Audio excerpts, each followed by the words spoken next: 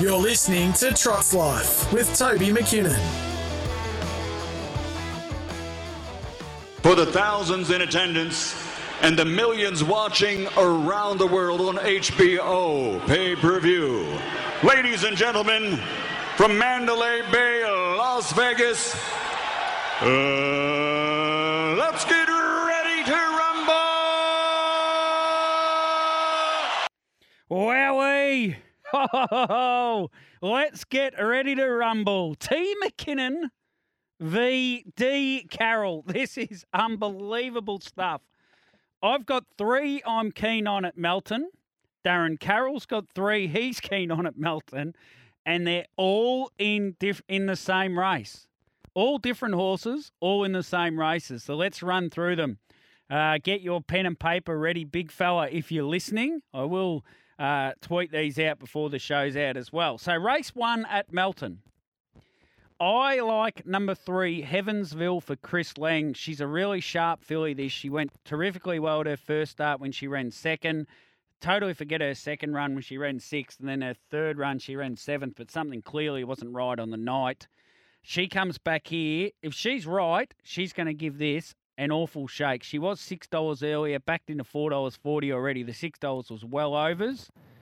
Darren Carroll is keen on race 1, number 8, Sergeant Lou.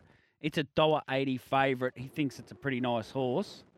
But we're going to take each other on there. So he's got the fave. I've got the second fave. There's no major discrepancies in that. Now, race 2. Darren is keen on number 8, Champagne Charlie. It's currently $2, $1.40. Yep, it's the best horse in the race. I have no doubt about that. But the Trotseye family will be cheering home. He's the mighty spin for Patrick Tompkinson. I think he can get across maybe at the start. He's the mighty spin. He's a couple of weeks fitter than he was at Geelong. So hopefully he's the mighty spin, can run a great race for Patrick. So again, Darren is on the 8, Champagne Charlie, and I'll stick with Pat on he's the mighty spin. That one might be more heart than head, but that's okay. I can say that and do that. In race 5, Darren likes number 6, Talara's Shadow, at $7.50 and $2.10. Yes, she was unlucky twice, Patrick. He's talking obviously about Heavensville. She was unlucky twice. Both, I don't think it was her fault. Darren is keen on Talara's Shadow at $7.50. I'm super keen, really keen, on Better Steam Ahead at $14 and $3.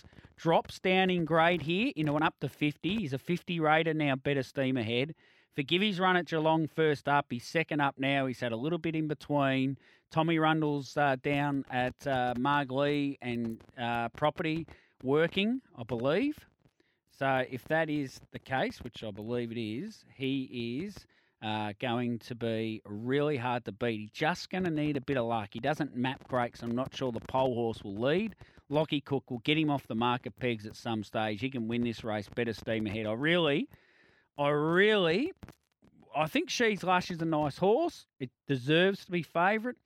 Probably from the draw, I'd have Better Steam Ahead, maybe a $4 chance, and it's currently $14 and $3. I'm really keen on Better Steam Ahead and Darren Carroll on Talara's Shadow at $7.50. So my game plan would be race 1, number 3, Heavensville. Just have 50 to win on it at $4.40. That gets our money back if it wins. And race 5, number 8, Better Steam Ahead at $14 and $3, $75 each way. Darren also has some tips at Echuca tonight.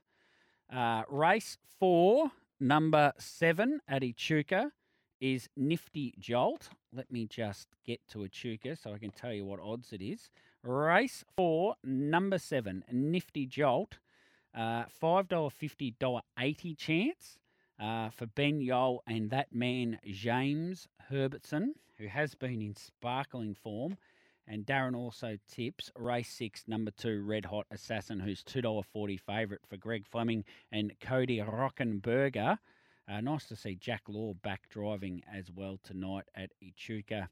Apologies if he was back a couple of days ago. The other horse I was interested in tonight at Echuca for those that are really in-depth in the harness racing is a horse called Sheepweb Weaver, who was ultra impressive, winning last start in about 2 minutes at Kilmore on the big spacious Kilmore track.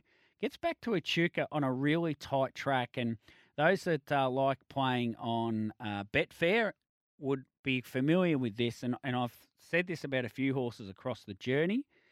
I would be backing Sheepweb Weaver to win the race and laying it for the place. If it gallops, which it's done a number of times in its career, and more than half the time it's galloped in its career, if it gallops and loses 50 or 60 metres, it potentially will not run a place in this race. And if you can get as low as $1.06, $1.08, maybe $1.10 even, I'd be laying at the place Sheepweb Weaver and then have a bet on it to win. Because if it trots all the way, it'll win that race by maybe 25, 30 metres. So you can back it to win, say to win $100. You back it to win $100 to win, and then you lay it to lose $100. So if it wins, you end up square.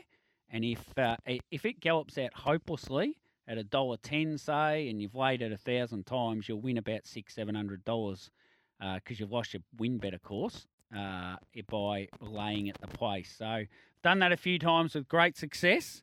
When I used to have a bet all those years ago, did it with a horse at Melton one night.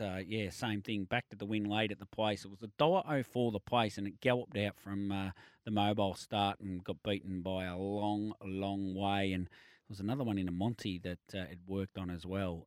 Good horse, really good trotter. Of Nathan Custodian it was in a Monty. Anyway, let's get to a break to round out the hour. There are all the tips. You've got plenty of tips at Melton and Echuca. I'll get those tweeted out as well. Big fella's given the thumbs up. I will tweet him out, big fella, for you. And yes, once again, best of luck to Patrick Tompkinson, a great member of the Trots Life family. He has that runner in today at Melton in Sonny. I forget his name sometimes. He's known as Sonny to Pat. I'm the Mighty Spin. A break. We'll come back and we'll wrap it up on the other side for the first hour of Moving Day on Trots Life.